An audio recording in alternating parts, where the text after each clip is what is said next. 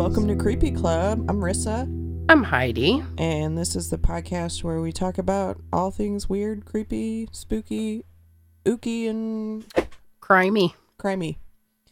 We're back. Yeah, we had to take another hiatus. Sorry about that. Hope everyone had a great holiday, whatever you celebrate.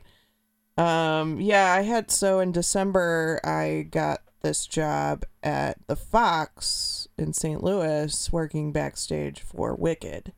The musical. historic Fox Theater. Yeah. Actually, pretty impressive gig.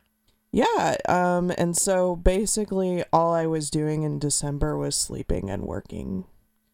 I had a So- similar experience, just for different reasons. I am working on a design sprint, which for people who don't work on design sprints. Yeah, I have no idea what that could Yeah, possibly that's be. okay. We're making some softwares, and it is I'm the research. Jesus, I can't talk. Why can't I talk? I'm the research arm of this project, Mhm. and so I have been up to my eyeballs in research and interviewing users, and girl, holy crap. Yeah. Yeah, it's been crazy. Well, now we're back. Yeah. Hopefully we haven't lost all of our audience. Thanks for listening. Nah. Al's still listening. Who? My friend Al. Oh, hey Al. Hi Uncle Al. She likes to be called Uncle Al. Okay. She's definitely listening. I texted her the other day and she said, "Hey, that's weird. I was just listening to you." And I Yeah. was like, "Aw, she's our number one fan." Well, thank you, Al. Yes, thank you, Uncle Al. You're the best. Here comes trouble. Yep, here comes Wads. Poor Wads. I practically knocked Wadsworth unconscious on arrival. Sorry, Wadsworth. Yeah. Well, hopefully he won't step on anything important. I mean, I gotta say, he doesn't really learn. No. I mean, if he does, he doesn't care. You know what I mean? No, he definitely doesn't. So things have been busy. You and I, in spite the fact that we live 15 feet apart, I haven't even seen you. Correct. Yeah, and you went out of town to visit family. True. I went to LA. Mm-hmm. And actually, funny story, we went to this museum in Hollywood. It was kind of like an old Hollywood museum, but it was a little weird. One level, or half of one of the ground level of this museum was old Hollywood stuff, like Lucille Ball and Gilligan's Island and stuff like that. Kind of a random assortment of stuff. And then in the back of that same level, it was the sci-fi room, but it was... Okay, Wadsworth, not on my headphones. Wadsworth is trying to strangle himself, possibly? I don't know. Is he off his meds? So, anyway, it was such a weird assortment of stuff. And then in the basement, they had, the horror movie memorabilia. Mm. And they had the Annabelle doll. Ew. And I took a picture of it, and it's actually on our Instagram, announcing that we were going to go on winter break. I used that image that I took of her. Nice. So... I've been so busy, I didn't even notice. Yeah, so... Cool. Yeah, I had a great LA trip. I wish I'd done more creepy things, but, Well, family. Yeah. What are we going to talk about this week? Well, so I started talking about the women of Juarez, and as I mentioned 12 times already, I've been crazy busy, and that is going to require it's a heady case. There's a lot of twists and turns there, and I want to Give it its due diligence. yeah, because I feel like there is a story to tell for the victims, and there's a lot of corruption. There are many victims and many stories, and I'm obviously not going to be able to tell every single story, but I don't want to share that story in a way that's really compact and make it seem like it's less than it really is, because it's pretty significant. So I've decided it's definitely still happening. It's just not happening today. So today we're going to talk about a real son of a bitch named Chris Watts. But first, I have an update on Creepster Dojo Pizza owner Lauren Kopp. Uh-huh. Remember when we talked about Dojo Pizza, that was the one where the guy had the over in the Bevo neighborhood, he was basically sex trafficking young folks, Right. and like in quotes had a school, and he was off for okay, all the racket in the background, that's Wadsworth. Yeah. Getting into trouble as per usual. Or a ghost. Mm-hmm. It's a ghost. Anyway, so he got in a lot of trouble for trafficking young people. And we do have a prior episode. Anyway, where we left off is that he hadn't been sentenced yet. Well, he has been now. Oh, good.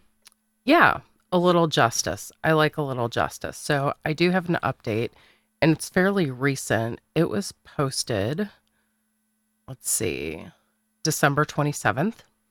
So really recently. Yeah. Yeah, he just, creepy ass bastard. I still want to kick myself every time I think about this, because when I met him, I was like, something's weird about that guy.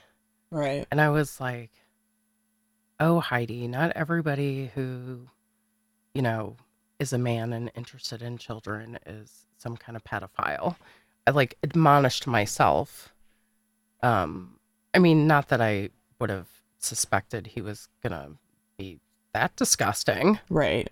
And I don't really know what I could have done about it necessarily, but I just, every time I think about it, I'm like, ugh, always trust your instincts. That's the message for today. So the article says ex-Dojo Pizza owner Lauren Kopp, who sexually abused multiple girls for years, was sentenced today for 65 years in federal prison. Which, that's good. That's like a life sentence, right? Well, he's already in his, I would say, I don't recall his exact age, but judging by his photograph, he's definitely at least mid-late 40s. Mm-hmm. So I would say that's until he's dead. Yeah. Or, shitting his pants. I mean, does he have the possibility of getting off for good behavior or something like that? Well, there's that whole thing with like prison years and actual years. Yeah. Not being the same. I don't totally understand that. Right. And maybe a listener who is a criminologist can enlighten us, because you do get, there's like consecutive sentences. So if, say, you got convicted of armed robbery, kidnapping, and I don't know, stealing a car, right? Mm-hmm. And individually, each of those sentences was like 20 years, 50 years, 5 years. They would run them consecutively. So it's not like they add them all together for a total number of years. Yeah. You're serving the sentences all at the same time, mm-hmm. which from a victim's point of view doesn't really seem very fair. Yeah. Yeah. So I'm sure that my internet can pause at 12:20. Okay. Okay, so anyway, the whole consecutive sentencing versus total of sentences. I'm not a lawyer. I don't get why that is. He was convicted of 8 of 9 charges that include attempted production, and possession of child pornography. Mm-hmm. So didn't go too well for him. And it says, and he's not that bright, because at one point there was quite a bit of damning evidence. The FBI, so it started in 2015 was when he was raided in October 2015, and he was let go within a couple days, and then later they came back. The FBI searched the building multiple times, and he was arrested 6 months later. And then he had a 10-day trial in April 2018, rather. Anyway, at one point, they offered him a plea deal that was 20-something years, and he passed. Mm. Oh, yeah, cop had previously rejected a plea deal that would have come with a recommended 20-year sentence. Yeah. And then it says, in the days before today's hearing, he filed a request to resurrect that sentence. Sorry. Yeah. Prosecutors fought the request, noting it was only offered to prevent the girls the pain of testifying. Fleisig, the prosecutor, rejected his request, telling him it was her intent to impose what is essentially a life sentence. Yeah. So, fuck that guy. Yeah. Is basically the end of the story. Mm-hmm. And these poor girls are in bad shape. It says, and then, so he was married. And at the end of the article, it says, even after Kopp was charged, Julie Kopp says she was unable to speak to the girls because there was a possibility she would testify against her ex-husband. But that restriction evaporated with Kopp's sentencing. Moments after the former pastor was led away, she eagerly awaited on an elevator that would carry her to the floor of the courthouse where the girls and the mothers had gathered. I've got a little girl I've got to talk to. So it doesn't sound like she ever testified against him, but it doesn't sound like she was necessarily supportive in the end. Right. Which that's good, because he sounds like he sucks. Right. Anyway, we promised an update when we had one, and that's it. Audrey Fleisig, who was the U.S. District, she wasn't the prosecutor, she was the U.S. District Judge, said these are among the most heinous crimes in our society. So she was not a big fan. Not a big fan at all. For sure. Mm-hmm. Anyway, so fuck that guy. And we've got a new one. You're not going to feel much different about him. Cool. Mm-hmm. Let's hear it. So Chris Watts, married, 2 children, 1 on the way. So he had 2 children and 1 on the way. Correct. He was married to Wadsworth, please. Why must he do this to me?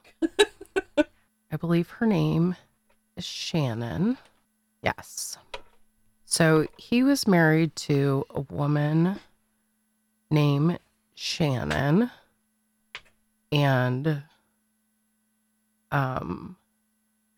he worked at a it says a rural oil battery, so some sort of, I don't know, oil field. What the hell does that mean?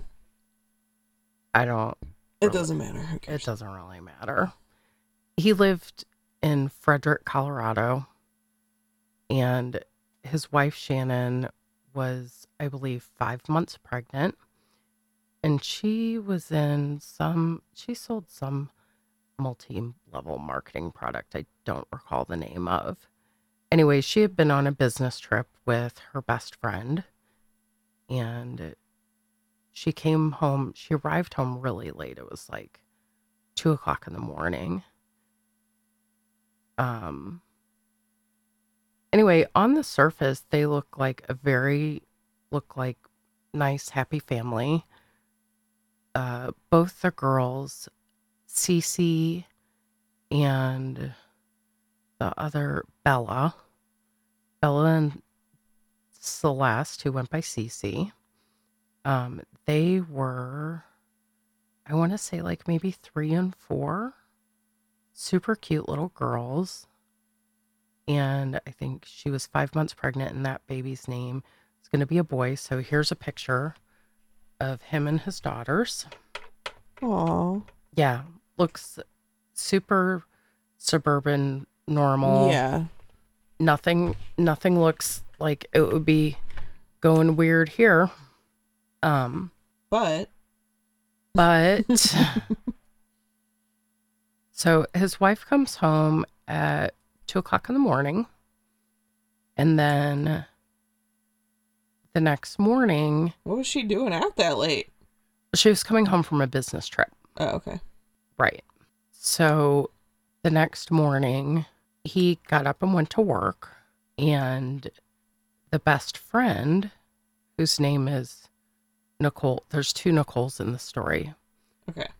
Sorry about that. Not my choice. Not my choice. 1947. The internet is like acting goofy. Oh. Okay. August 13th is when Shannon's friend Nicole, Nickole, Nicole Atkinson, drops Shannon, Shanann. Why can nobody just spell their name in the usual way? Yeah. Anyway, drops her off at her home after taking a business trip together, and they sold, I don't know, some MLM wellness thing. 9 o'clock in the morning, Shannon, who is 15 weeks pregnant, misses a doctor's appointment. 1:37 in the afternoon, her best friend, Nicole, calls 911 to report that she can't reach Shannon and says that it's unlike Shannon, a person who's very active on social media, to be unreachable. She also didn't answer the door for her friend. That seems a little too hasty, right? Maybe. Okay. Well, if she's selling an MLM, she probably was all up in the social media. Yeah. And also to miss a doctor's appointment. It doesn't say whether her friend was going with her to the appointment or not. Right. That's what. Because the husband went to work, right? So maybe her friend was going to go with her. I couldn't find anything that said one way or another. Gotcha. 15 weeks pregnant's pretty early along. Mm-hmm.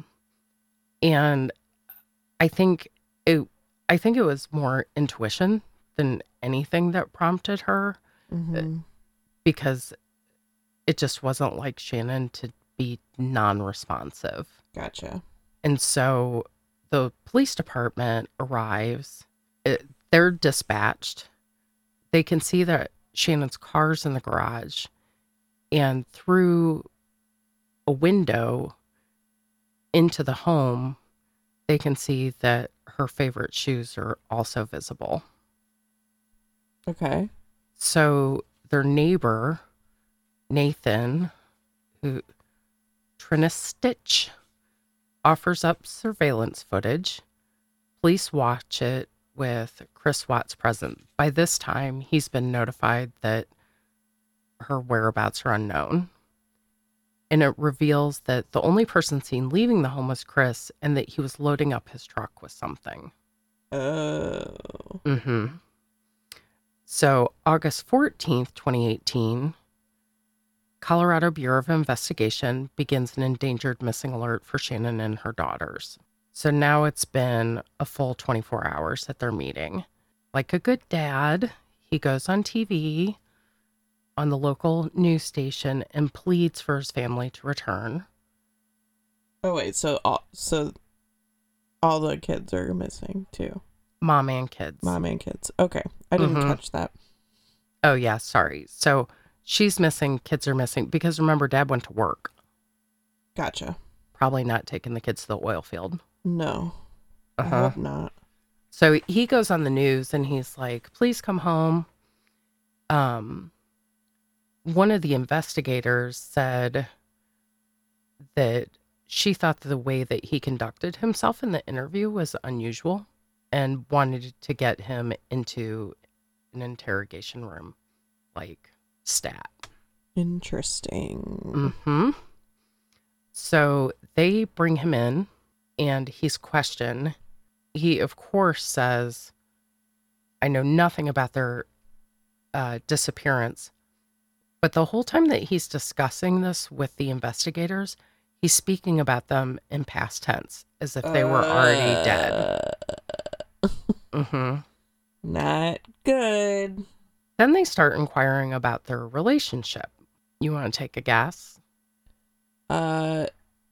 He says it's been going well, or he's cheating on her. Both. Great. Bingo. So he says he's not cheating. Definitely not cheating. I'm an awesome husband and father. We had a happy marriage. But then investigators start poking around in his phone and computer records. Is he cheating with Nicole? And he's having an affair with a woman named Nicole, but not the same Nicole. Okay, good. Well, this is not good, but Nichol. Just to make it as so Kessinger. So Kessinger is the woman he's having the affair with. The other Nicole is Atkinson. So we'll just call them Atkinson and Kessinger. So Atkinson is friend. Yeah. Right. Atkinson's the best friend. August 15th, 11 a.m., Chris shows up. He's summoned to the police station for a polygraph test. And like all grown men, brings his daddy, who flew in. Why? I feel like I've heard this before. Was there another case that you covered? Was it the one in Illinois. It was the pastor's son. Yeah, and he brought his dad to something? He also brought his dad. He called his dad from the lawn after he slayed his family. Yeah, okay, yeah. Yeah, he's like on the lawn, and he had, remember it was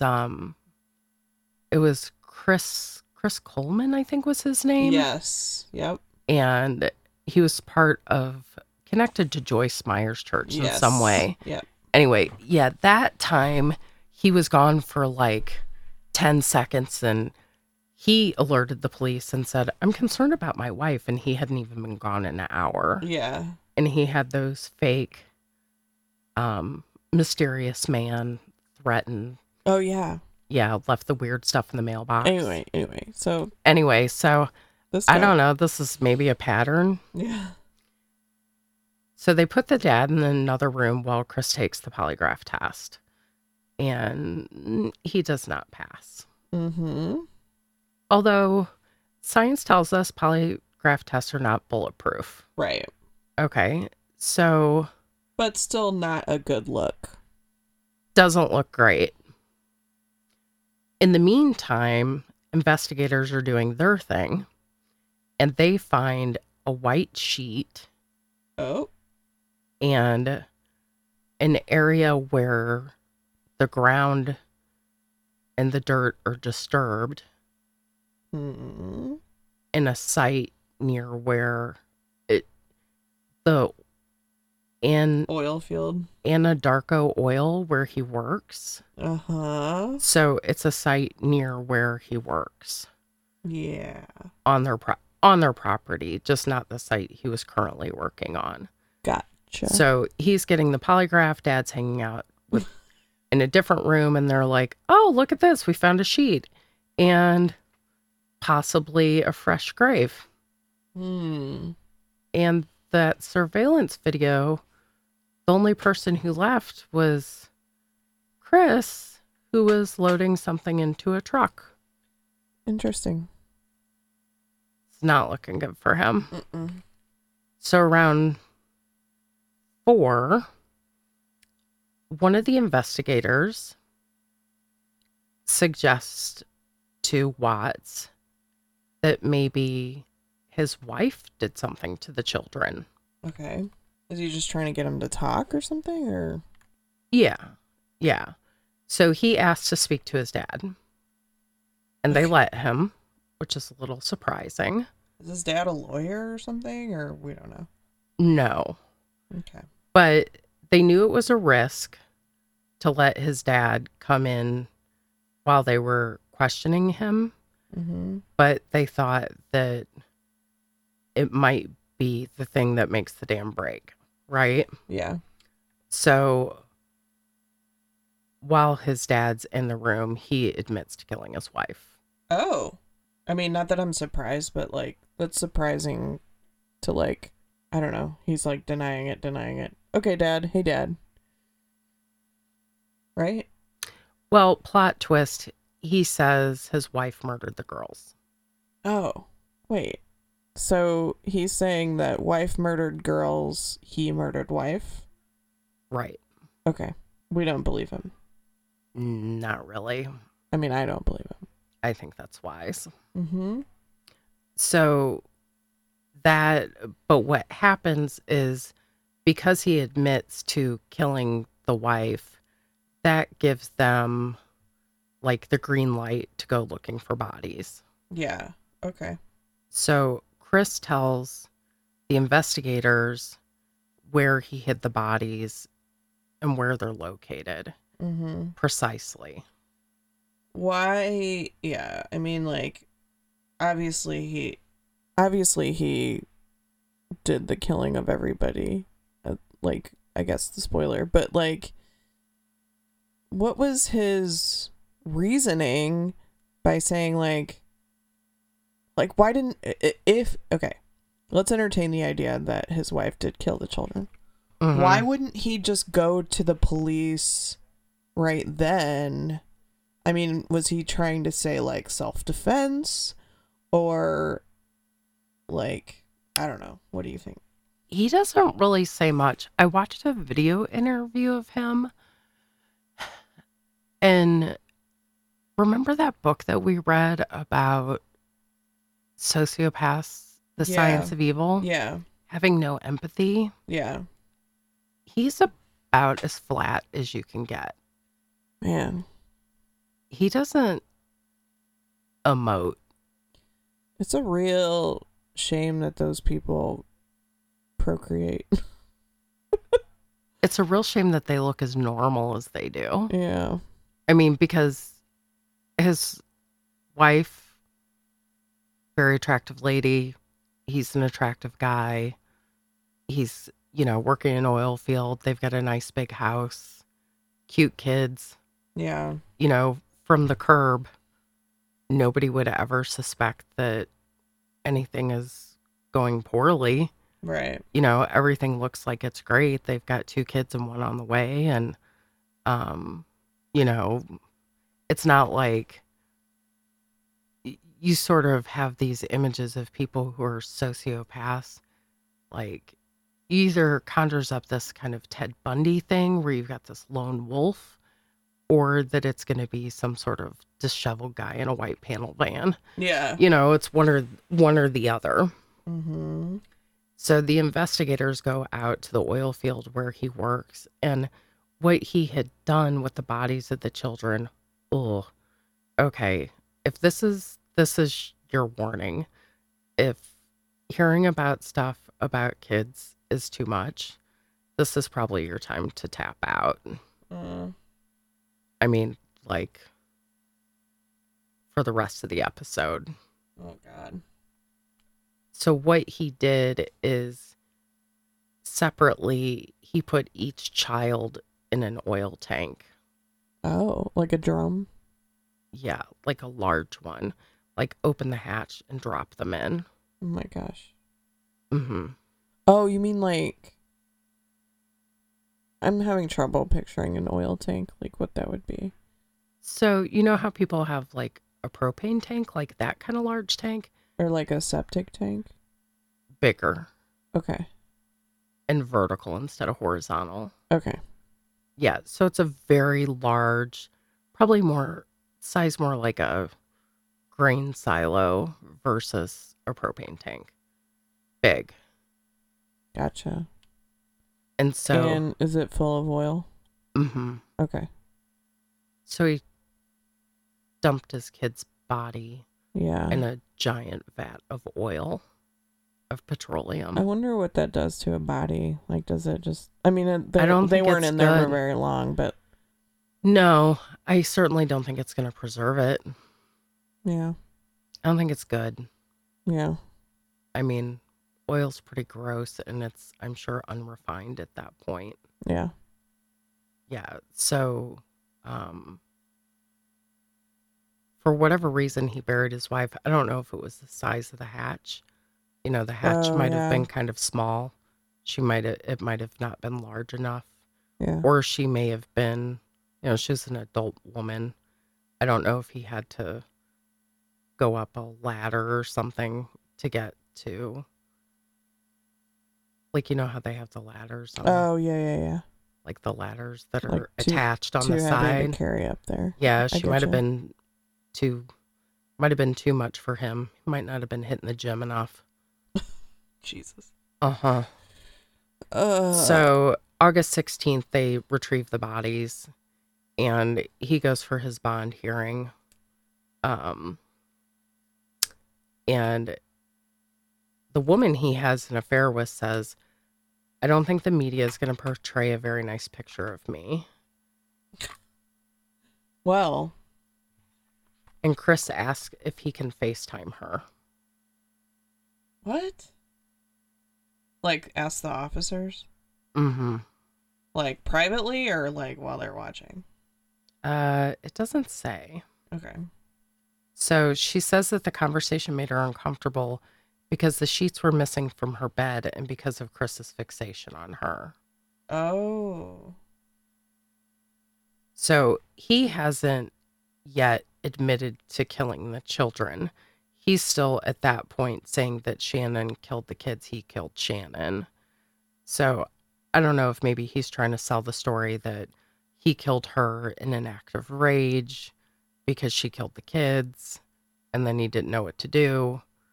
But he hasn't yet admitted that he actually killed all of them. And he doesn't do that until he's officially charged. He's officially charged in the middle end of August, but it isn't until November that he actually admits to it and pleads guilty to avoid the death penalty. Oh, so does he have like a plea deal that if he admits to killing the kids, then he doesn't get the death penalty? Right. Yikes. Mm-hmm. So he gets, in mid-November, he's sentenced to 3 consecutive life sentences. Mm-hmm.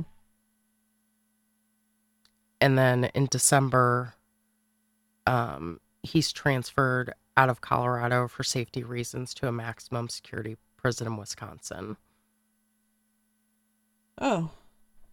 Then February 18th, 2019, in a final follow-up 5-hour-long interview with investigators in prison, Watts confesses for the first time to everything.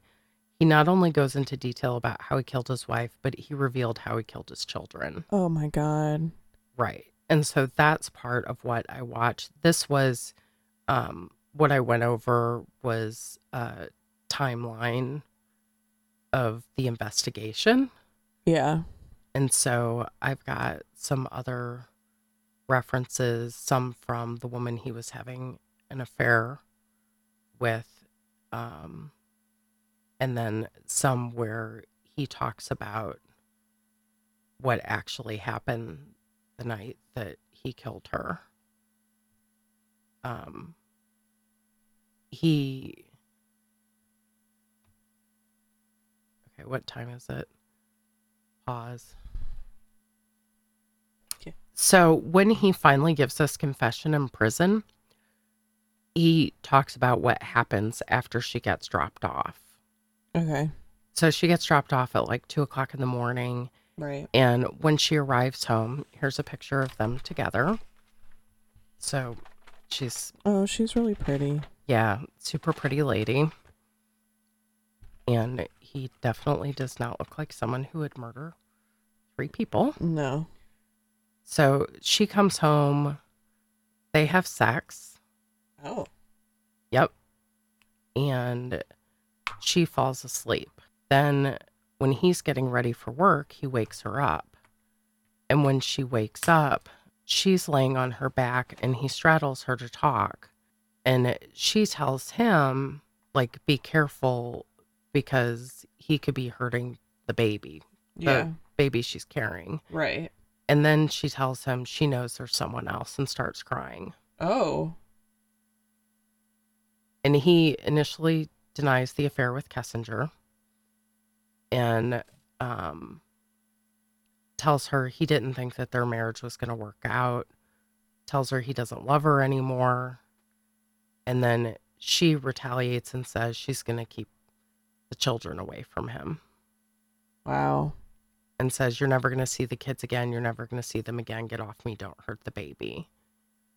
So Oh my gosh. that's the conversation that they had right before he strangles her. And he says that she never screamed or fought back and believes she may have been praying as he took her life. Oh my god. Uh-huh. So he's admitting all of this? Uh-huh. Wow. Mm-hmm. So then he like wonders aloud while he's being questioned as to whether or not he had planted the seed of murder in his mind before that morning. Oh my gosh. He says, every time I think about it, I'm just like, did I know I was going to do that before I got on top of her? Wow. Yeah, I mean, it seems like a weird way to, like, talk to your wife. Straddle her. Well, I mean, a pregnant lady in particular. Yeah. Yeah. I mean, even at 15 weeks, you're already starting to show and you're uncomfortable. Yeah. Like, get the fuck off. Yeah. Yeah. So he says that the noise from strangling Shannon may have woken Bella, Oh god. who walks into their room and she's holding a blanket and asks what's wrong with mom. Yeah. And he Poor tells baby. the little girl, Mommy don't feel good. Yeah. That's for sure. So he wraps his wife's body face down in a bed sheet. And then the little girl watches him drag Shannon down the stairs Oh my god. and starts to cry and is asking what's wrong with her. And he just keeps repeating that she doesn't feel well. But he also says that his daughter's a smart girl and knew what was going on. Yeah, I mean, that's pretty intuitive. Right. And then that surveillance footage, remember the neighbor offered up some surveillance footage? Yeah. So surveillance footage from outside a neighbor's home captured Watts backing his truck into the driveway of his home and some of his movements back and forth as he loaded his wife's body into the vehicle. Wow. Nightline obtained police body footage camera that shows an officer, Watts' neighbor Nathan Trinistich, and Watts watching the footage at Trinistich's home the day Shannon and the girls were reported missing. Watts is obviously nervous in the footage. At one point, he's seen putting his hands on the back of his head. He also sways back and forth nervously. So the neighbor tells the officer quietly after Watts leaves the room, he's not acting right. Mm-hmm. So the neighbor recognizes, like, Something's he's fishy like, here. some shit went down. Yeah. So he takes the girls with him with mom's body in the truck. Oh my gosh. So they're alive still. They're still I alive. forgot. Oh no. Mm-hmm. So he's loaded his wife's body into the truck while these kids are just like watching and crying. Yeah. Okay. So as he's driving away, Bella and Celeste or Cece each have a blanket. Cece has a stuffed dog, and they're like dozing off and on as they go to the Endarco site where he works. And they held on to each other in their sleep and lay in each other's lap. Oh my god. Right. Then Bella says, Daddy, it smells. Oh. So what had happened is that after or while Shannon was being strangled, her bowels evacuated. Right. As it happens. Yeah. So once at the tank battery, which I guess that must just be like a place where a bunch of tanks are. Yeah, that's all I can figure. Yeah. Anyway, so he takes his wife's body out of the truck and drags her over to where he's planning to bury her. And then the girls are asking, like, what are you doing? And he says he can't remember what he told them. Okay. Then once he gets back to the truck, he grabs the blanket that Cece's holding, puts it over her head, and strangled her in the backseat of the truck as her older sister sat next to her. Oh my god. Those poor babies. Mm-hmm. This is why I was like, if you really fucked up. Yeah. He puts his hand over her nose and mouth, like the blanket over her head, and his hand over her nose and mouth, and his other hand around the front of her neck. And Bella's like literally next to her as he strangles her. And Bella doesn't say anything. When the investigators asked him, like, what were you thinking when it happened? He says, I wasn't thinking anything. If I had been thinking anything, none of it would have happened. Yeah. So once Cece's dead, he carries her from the truck over to one of the oil tanks where he opens the hatch and drops her inside feet first. Closes the hatch and goes back to the truck. Bella asks what happens to her sister, and then says, is the same thing going to happen to me as Cece? What do you say? He says he can't remember if he responded and affirmed or not. And then he takes Bella's blanket and does the same thing to that one. And she screams, Daddy, no. And he remembers those being her last words. And the investigator said that they can tell she put up like a huge fight. And the autopsy results show that she bit through her tongue multiple times. Jesus. So there was like a massive struggle. And he told the investigators he could hear her grunt. Oh. As he twisted her head back and forth under the blanket. Oh my god. Ugh. Yeah. Pretty disgusting. Gruesome. Mm-hmm. So then he carried her to the second oil tank and dropped her inside. And for whatever reason, she was more difficult to get into the tank, and he had to manipulate her to get her inside the tank. So after he disposes of his daughters, he goes over to where he intends to bury his wife and starts using a rake to clear away some weeds, and the rake breaks and he leaves part of it there, which, shocker, is later found by detectives. Right. And then uses a shovel to dig her grave and buries her. And he says she wasn't bleeding or cut, but he did notice her eyes were bloodshot. Yeah. And then so it was like a Yankees blanket and some other sports team blanket that the little girls had. So he took that and his clothes and dumped them into a construction dumpster in his own neighborhood on his way home from work the day that he committed the crimes. Yikes. That's all I can say. So there were some Facebook posts Tuesday afternoon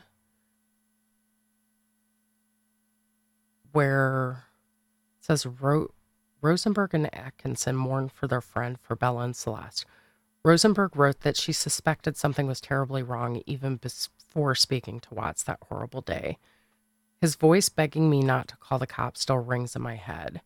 I'm so glad we didn't listen. I wish I could have done more or seen something sooner to save you all in some way. So her friend. Different friend. Oh. Atkinson was the one, the first Nicole. Right, okay. Was the friend, but so I don't, it kind of seems to me, and I didn't find in any of the articles that I looked at, I didn't find anything that said that Shannon had told her friends that she was afraid of her husband, or, there were some indicators that the marriage was maybe not great and that things weren't going well. Well, I'm stuck on that part where you said the friend said that he begged her not to call the cops. So, like, she's missing and her friends are probably calling her husband and they're like, oh, we should call the police if you don't know where she is. And he's like, no, don't do that. Yeah, that's what, it doesn't say that explicitly, but that's all I can assume.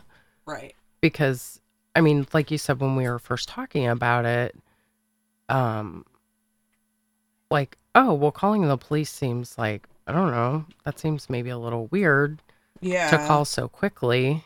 So then the girlfriend of Christopher Watts eventually speaks out. So it's Nicole number 2. Yes, Nicole number 2. Nicole with an H. It says the woman called police before Watts's arrest for murdering his wife and 2 daughters. So she never defended him. Good girl. Mm-hmm. Her last name's Kessinger. She had started dating him in July. They worked together at the same company. Mm-hmm.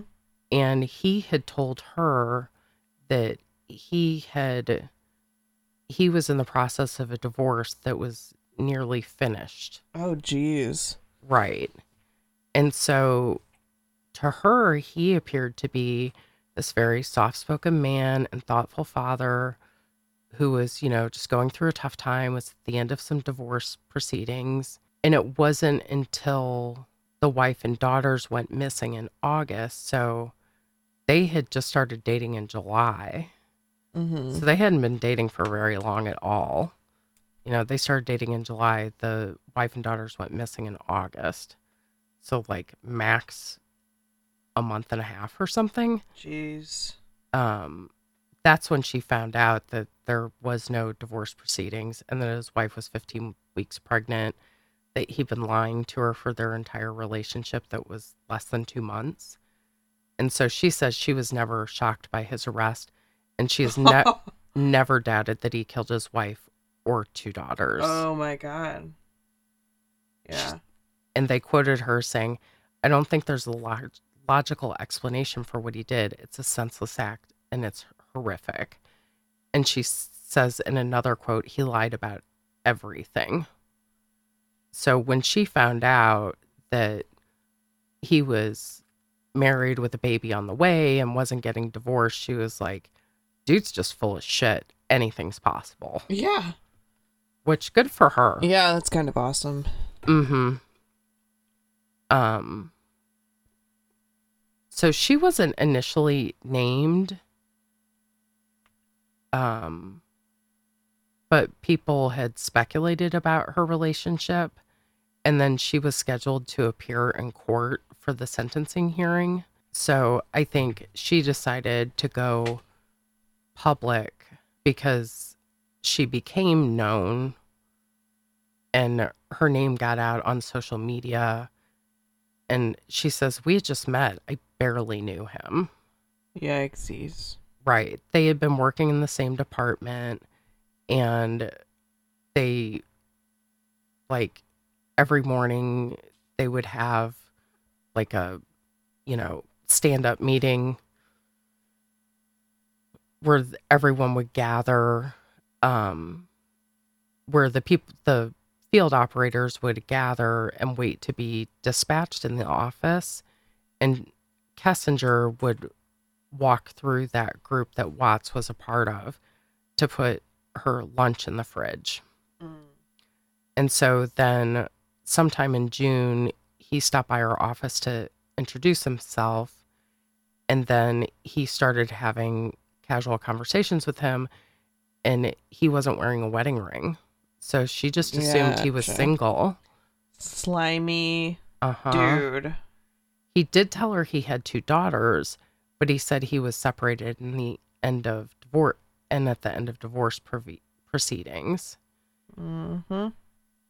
It says they first met outside of work in late June, and she asked him some more questions about the divorce, and he told her the divorce was mutual and almost final, but they were just working at the finances. Yeah. And they began a physical relationship in early July and saw each other 4 to 5 times a week. She told him she wanted to take it slow and he should focus on helping his daughters adjust to the divorce. Yeah. She sounds like a good person. Yeah, I think she gets it. Yeah. She said they never... at one point, she offered to help him find an apartment that would be good for him and his daughters, but they never personally spoke about long-term plans for their relationship. Mm-hmm. And she said that he was doing all the things that a rational man and a good father would do. Huh. And so she was just completely blindsided. And the day that the wife and girls disappeared, he texted Kessinger to say he was really busy, and they chatted like normal throughout the workday. Oh my God. And then late that afternoon, he texts her and says his family was gone. What? Yeah. He told Kessinger that Shannon had taken the girls to a play date and had not returned. But she says he seemed like real casual, no emotion, like not worried, and wasn't making a big deal about it. And then she found out that there were reporters at his home, and she's like, Oh shit. why would media be at his house?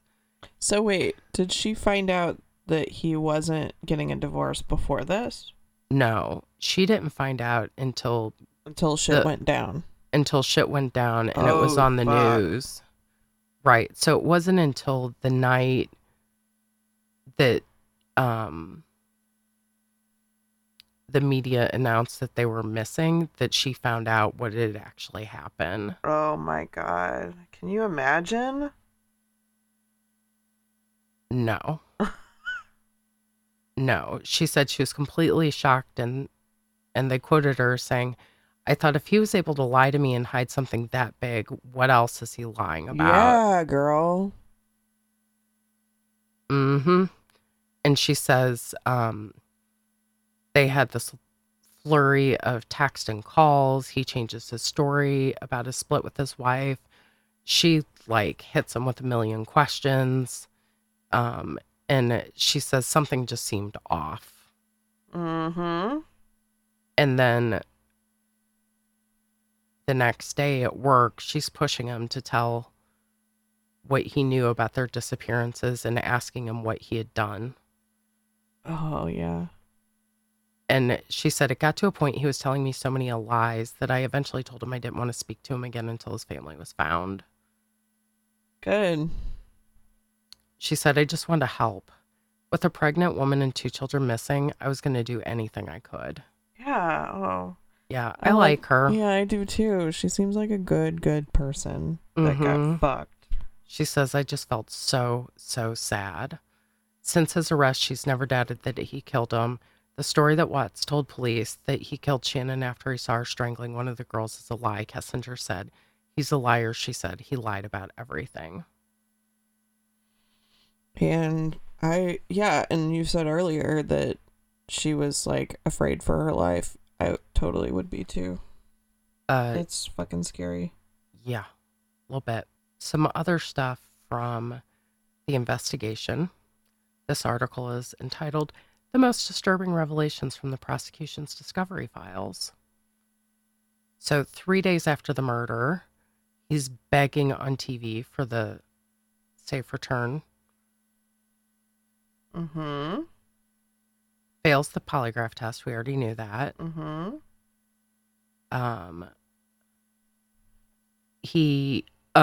Okay, so this one says he claimed he killed Shannon in a fit of rage after he caught her attacking their daughters. Okay.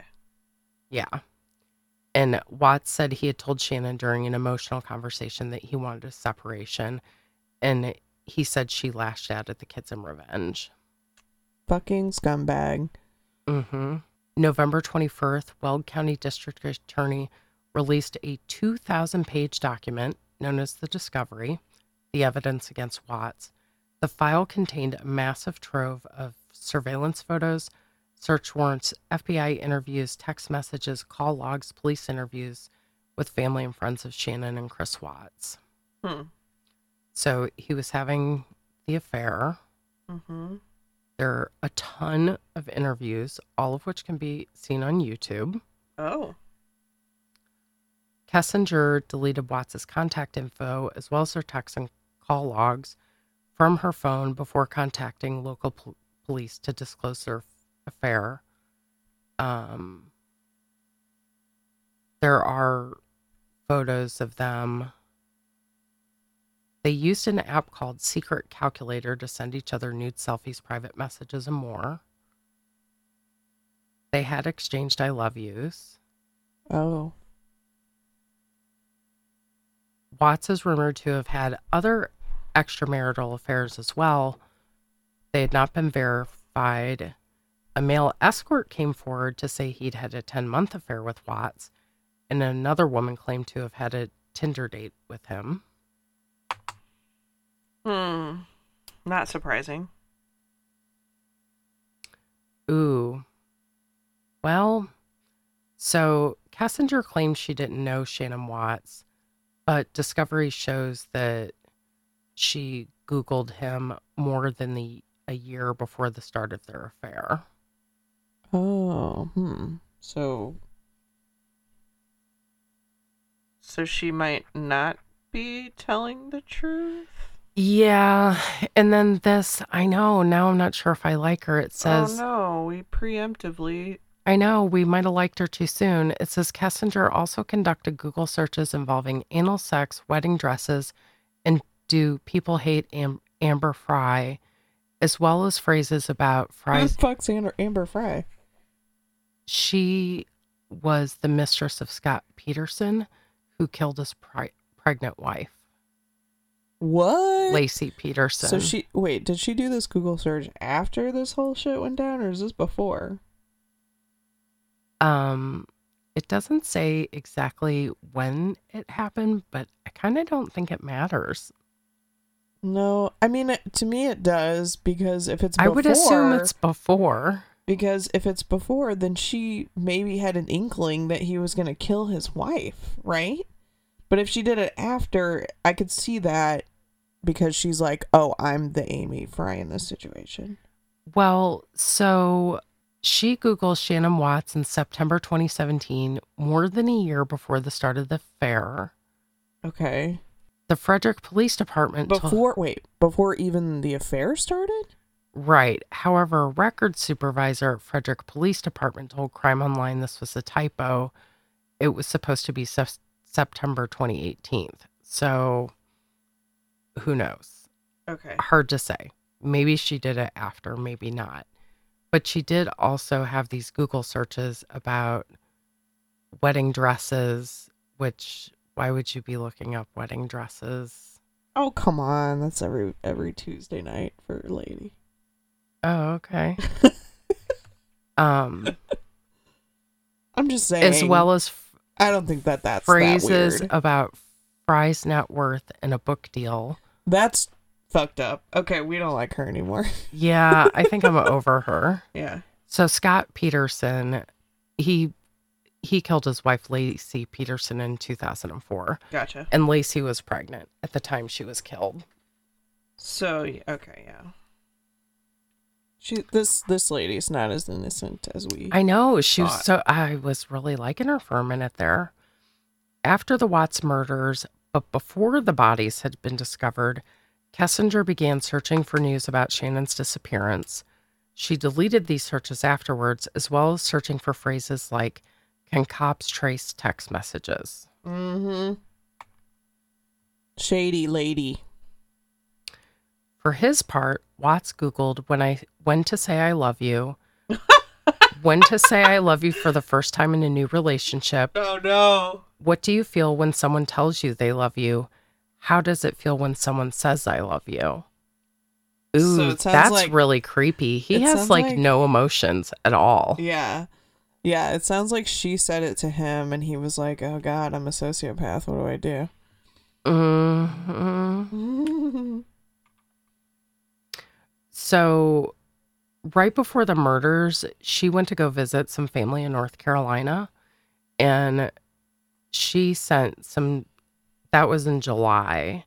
So by July, he was having the affair with Kessinger. Is that her name? How'd I already forget? I don't know, something like that. Kessinger. Yeah. I keep wanting to say Kissinger, like Henry Kissinger. Yeah. So in the text, she tells him, I know what's missing in our relationship, and tells him emotions and feelings are one way. You're out there living a bachelor life, and I'm carrying a third and fighting with our two kids daily and trying to work and make money. Oh, okay. Right. This is the wife talking to him. Mm-hmm. That makes sense. And then she's asking him for basically like, if you're done and you don't love me and you don't want to work it out, you need to tell me. Yeah. And then of course he says, "No, I'm just scared." She does confess to girlfriends that she suspected Chris was having an affair and that she intended to fight for full custody of their kids if they divorced. Okay, now that makes more sense now. Yeah. So now I can understand why her friends were like, you need to call the fucking cops. Yeah.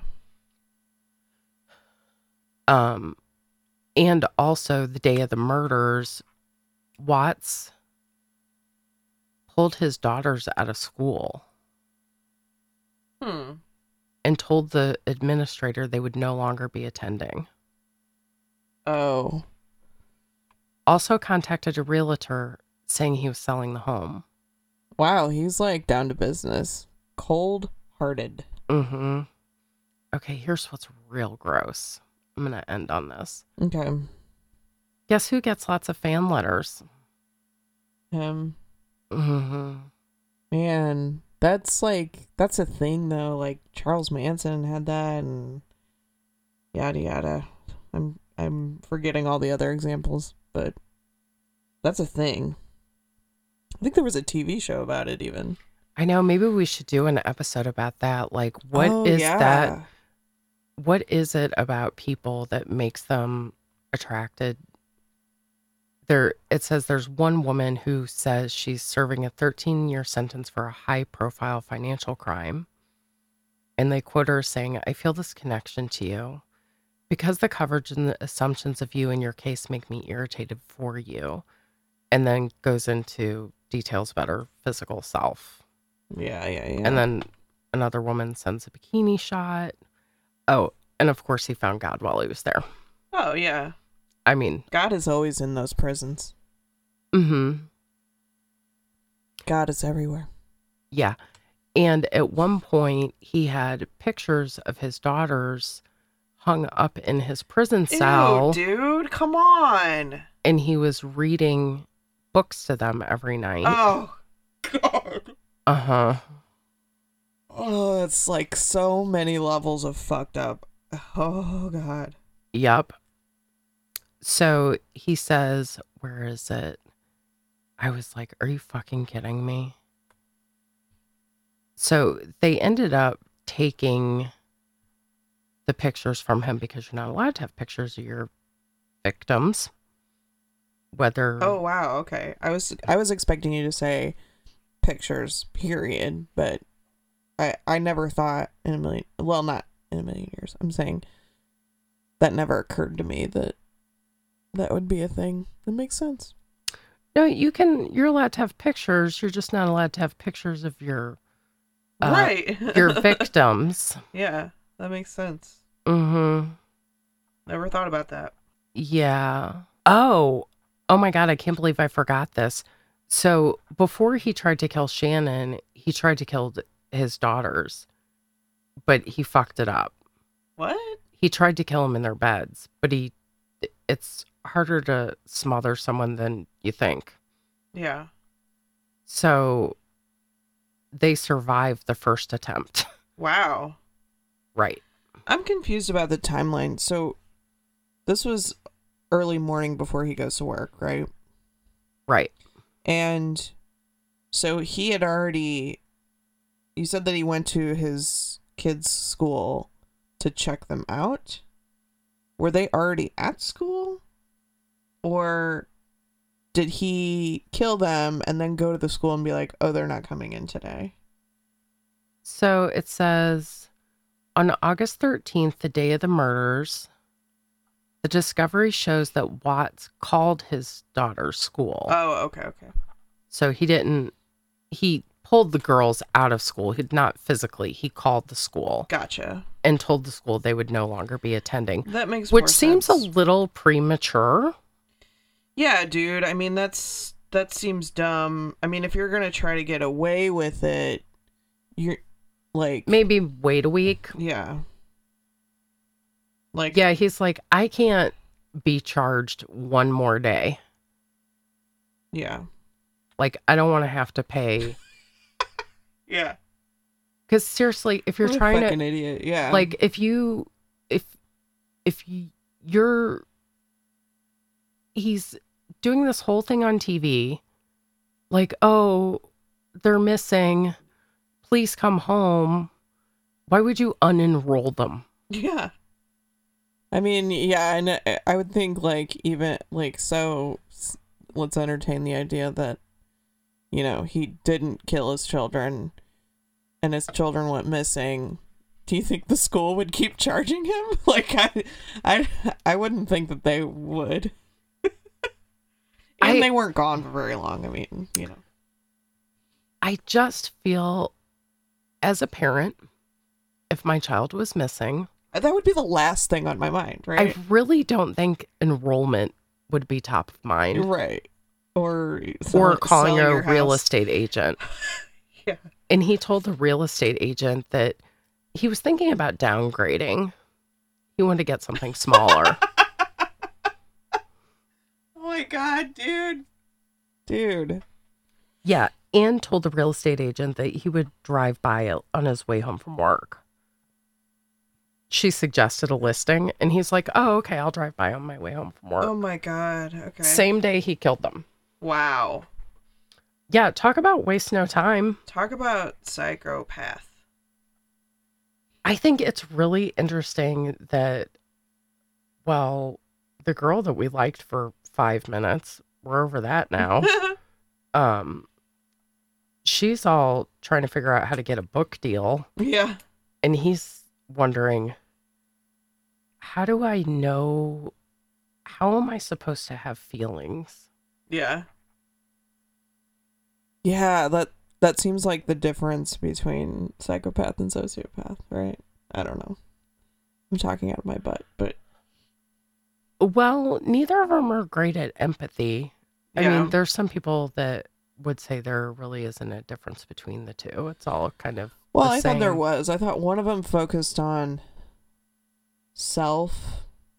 No, they both do. I don't remember. There's a difference. Just look it up, people. Don't Well, at me. I'm just kidding. You right. can at me. Please at me, actually. Well, nobody's talking someone to us on Twitter. who is a psychopath is someone who's a sociopath is like incredibly self-interested, but wouldn't necessarily murder someone. Do everything that they can to... Someone who's a psychopath is like, well, I mean, I had to kill them. They were in my way. Yeah, so Homeboy is a psychopath.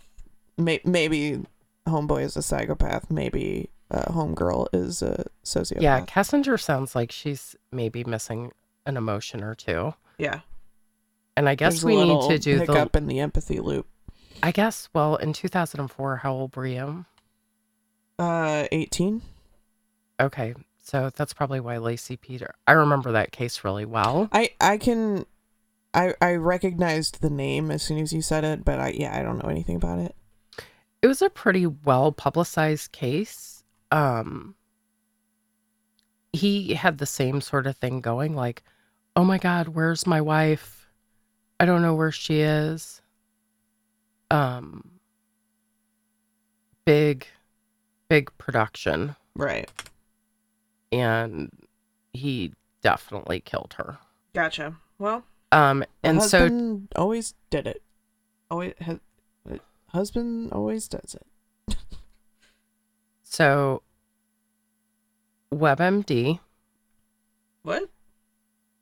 What's the difference between a psychopath and a sociopath? Okay. It's like, what are we looking up your symptoms? Well, it is where I get all my medical advice. Right. So, antisocial personality disorder is the official name in the DSM, the Diagnostic Statistical Manual, something like that. DSM, I think we're on 5 or 6, I forget.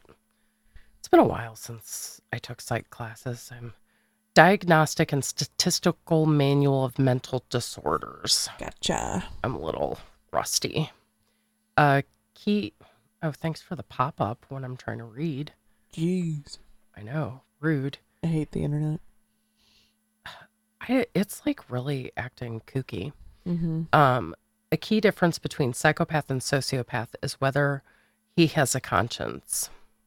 A psychopath does not have one. If he lies to you so he can steal your money, he won't feel any moral qualms, though he may pretend to. He may observe others, then act the way that they do so he's not found out. A sociopath typically has a conscience, but it's weak. He may know that taking money is wrong, and he may feel some guilt or remorse, but that won't stop his behavior. They are not always violent, although they can be. At worst, they're cold, calculating killers. Others are skilled at climbing their way up to the corporate ladder, even if they have to hurt someone to get there. So, yeah, that's why our country's run by psychopaths. I can't even go there. Yeah, that'll be another podcast. So I would say not ours. He definitely fits the psychopath category if he's having to look up, what am I supposed to feel? Yeah. How do I know what to feel? Like he's mimicking. So a psychopath will mirror other people's behavior. Yeah. Because they literally don't know what it feels like. Yeah. They have no empathy. Where a sociopath may have they may have like an inkling of what feelings are. They're just not very good at them. And they probably care more about what they want than, feelings. Yeah. Feelings are like, I don't know, a side dish they don't want. Yeah. But it's all under that umbrella of antisocial personality disorder. Yeah. I don't know, people you don't want to hang out with. Right. Yeah. Ixnay on antisocial personality disorder. No, thank you. Yeah. Anyway, so that's Chris Watts. He's a real dick. Yeah. Sounds like it. Please do not write to him in prison. No, don't write to any convicted felons. I don't know. You can do that, but well, don't fall in love with a murderer. Yeah, I know a woman who met her ex-husband while visiting someone else in prison. Oh, okay. I was like, how did that happen exactly?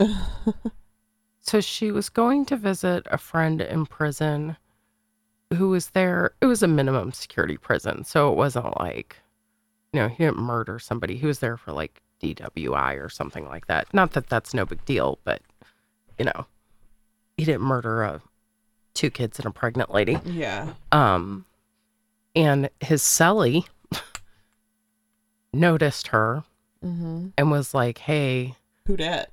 Who dat? And can I get her digits, like her address?" And so then she started coming and visiting both of them and writing letters back and forth. And when he got released, he got released and moved in with her and her 2 kids. They eventually ended up married.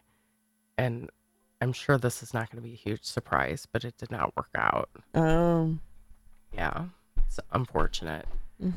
I also don't recommend that. Yeah.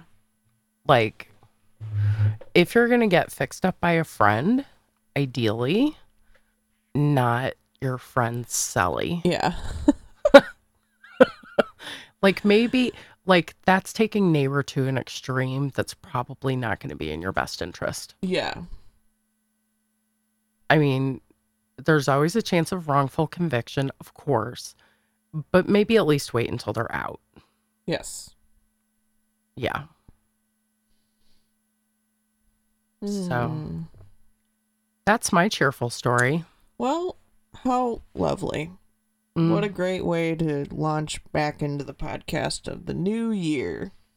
With a little murder. Anyway, so my friend Holly was telling me about my Twitter friend. She was telling me about she gained a real appreciation for the art of asking open-ended questions, watching the Chris Watts investigations. Oh. Yeah, because it is an art to ask open-ended questions without being leading.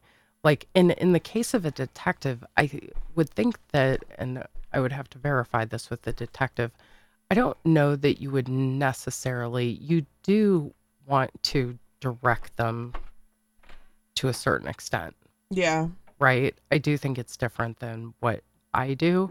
You want to focus their attention to a particular topic or I guess more specifically than a particular topic, but you also want to do it in a way that you have to be very careful that you're not putting words in their mouth, because then they can say, well, you coerced that. Yeah. And then whatever they said is then not going to be admissible or... Yeah.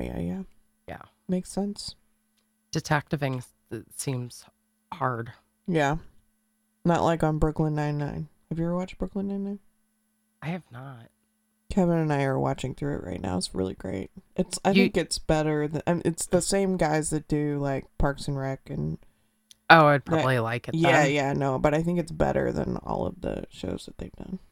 I think most things that are shows on TV that mimic real life look a lot easier than they really are. Especially comedies, But anyway, so... Anywho, do you know what you're talking about next time? Oh, I guess I'm going to continue on that Ed and Lorraine Warren train. I liked that rhyme. That was good. When my husband listened to that episode, he told me that we were fucked. Why? Oh, because he's like, they're beloved. Their fans are crazy. He's like, you're going to get hate mail. I was like, I don't care. I mean, come at us, because, nobody talks to us online, so, come at us. We had one comment recently that was like, please don't upload reruns, just don't upload an episode if you're not going to. I was like, okay. Or you could just not listen. I'm just trying, we're still a relatively new podcast, and we're just trying different things. We went on hiatus and didn't upload an episode for 3 months or whatever it was, and we lost a lot of listeners. So I was like, well, maybe if we keep the momentum going, then maybe we'll keep more people. I don't know. And maybe people hadn't listened to this, it's whatever. Can't please everyone. Well, and here's the thing. You don't have to listen. But I'm even with, I mean, I don't really consider that super negative feedback or anything, but it was It's just like, fine. I'm like- like, nobody's making you listen. true, yeah. But even with that, like, I'm like, I was thrilled to get a comment on the Facebook, so. Yeah, I that's mean, always nice. Yeah. That's appreciated. Yeah, I don't care what you say. Come at me, Ed and Lorraine Warren fans. Exactly. Yeah. Wadsworth fans. Yeah. Wadsworth is finally chilled. Yeah. That he was like, did He he was get very the rambunctious did he today. get in the catnip before I came over? I What was don't going on with know. him? I have no idea. I mean, it's a thing every day. If Emily's not here, he is all up in my business. Well, he's a man with a plan. Yeah. He just needs attention. Get all the love. Mm-hmm. Well, reunited because it feels so good. Woo! Now that song's gonna be in my head all night long. Reunited because it feels so good. Wait, it's never mind. Whatever. We're podcasters, not musicians. Okay. Yeah. I'm gonna call it. Thank you, Braden Henze, for our intro and outro music. Woo! Yes, thank you so much. Thanks everybody for your patience. Yeah, man. I mean, we both work full-time jobs, so it's like super hard sometimes, and we really appreciate you guys keeping on that Creepy Club train. I keep talking about trains. I what's don't going now on. you're gonna play some Ozzy Osbourne Crazy Train later. It's a great song. I don't know. It just this 2019 was bananas Oh yeah. in so many ways. Oh yeah. It was a really challenging year on a lot of fronts. My greatest wish for 2020 is chill. Just chill. Yeah, yeah. Yeah, I feel like there was a lot of not drama, just activity. There was busyness. a lot of drama for me in particular. Well, you had some major life event things. I mean, I had a knee surgery. That was a little dramatic, but and some job changing things, but it felt really hectic. Yeah. Like the cadence of the year felt like I was doing like speed walking all year. Yeah. And so I'm hoping for more of a that. stroll. Yeah. So good riddance 2019. Hello 2020. It will be the year of Creepy Club. Okay, last thing. Yes. Do you make resolutions? I guess they're more like I'm really liking the idea of vision boarding. Do you know about this? Of course. So I'm thinking about, I'll just go ahead and say it on the podcast. I'm thinking about having a vision board party where people come over and we talk about our vision boards. I totally have a stack of magazines. I'm ready. Yeah, I was thinking, should I have people make their vision boards here, or should I have them make them on their own time and then we come together and share them so it's not so stressful for me setting up like a crafting station, yada yada. I don't know. Well, I can work that out later. But anyway, for people that don't know, you basically just arts and crafts I think I'm of the philosophy of like your vision board can be whatever you want it to look like, and some people cut out pictures from magazines or print out pictures or whatever and put it on there, but the main idea is to share it, and these things that you're putting on your vision board are things that you want to have or achieve in that year or whatever timeline, I don't know. And then you share it with other people out loud, and then you put it in a place that's highly visible to you every day. So you're seeing it every day and you're like, those are my goals. It's like visual setting intentions plus a visual. Yes, exactly. So I'm like into that, and I want to do that, and I've been thinking about what I want to put on my vision board. one of them is kind of a career change. I don't really want to go into a whole lot of detail on that, but I forget what the other ones are. Oh, like, I don't know, growing our podcast. That's probably one of them. Yeah. Yeah. Starting another podcast, which seems impossible at the moment. Yeah. What about you? I'm more a fan. I love the vision board idea. It's much more, it's an uncharacteristically kind of hippie activity for me, Yeah. but It seems like up your alley, though, because it's like arts and crafts. well, yeah, there's glue and art involved, so I'm down. Um, but I do believe in the power of setting intentions.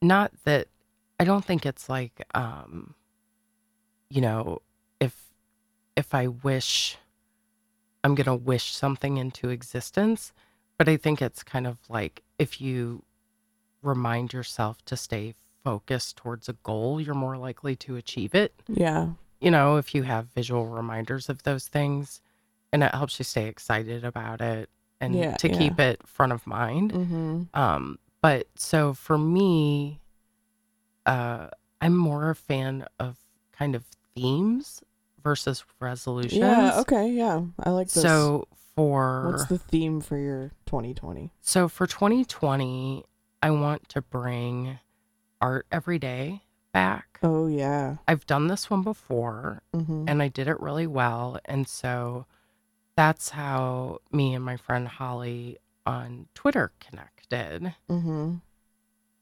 She's also a visual artist, and that was my side hustle for a long time. And I think I got a little burned out because it was my side hustle. Sometimes when Yeah. you side hustle stuff, it starts to suck the joy out of it. Right. And so we've been using like drawing prompt generators and things like that. She's really focused on working on her digital painting skills and those sorts of things. And I'm wanting to do a mix of digital fine art and then user experience stuff. So things that if you're not in that industry will make no sense, like wireframes and prototypes and things like that, which are a type of design. So just kind of a mixture of those things, but just to make sure that I'm keeping those skills fresh and my photography as well, just to keep that in there daily, because I think it's an important, my self-care in 2019 slipped hard. Yeah, I'm feeling that. I mean, lately I've been super anxious about, it doesn't matter. But yeah, I need to figure out a way to get off that anxiety train.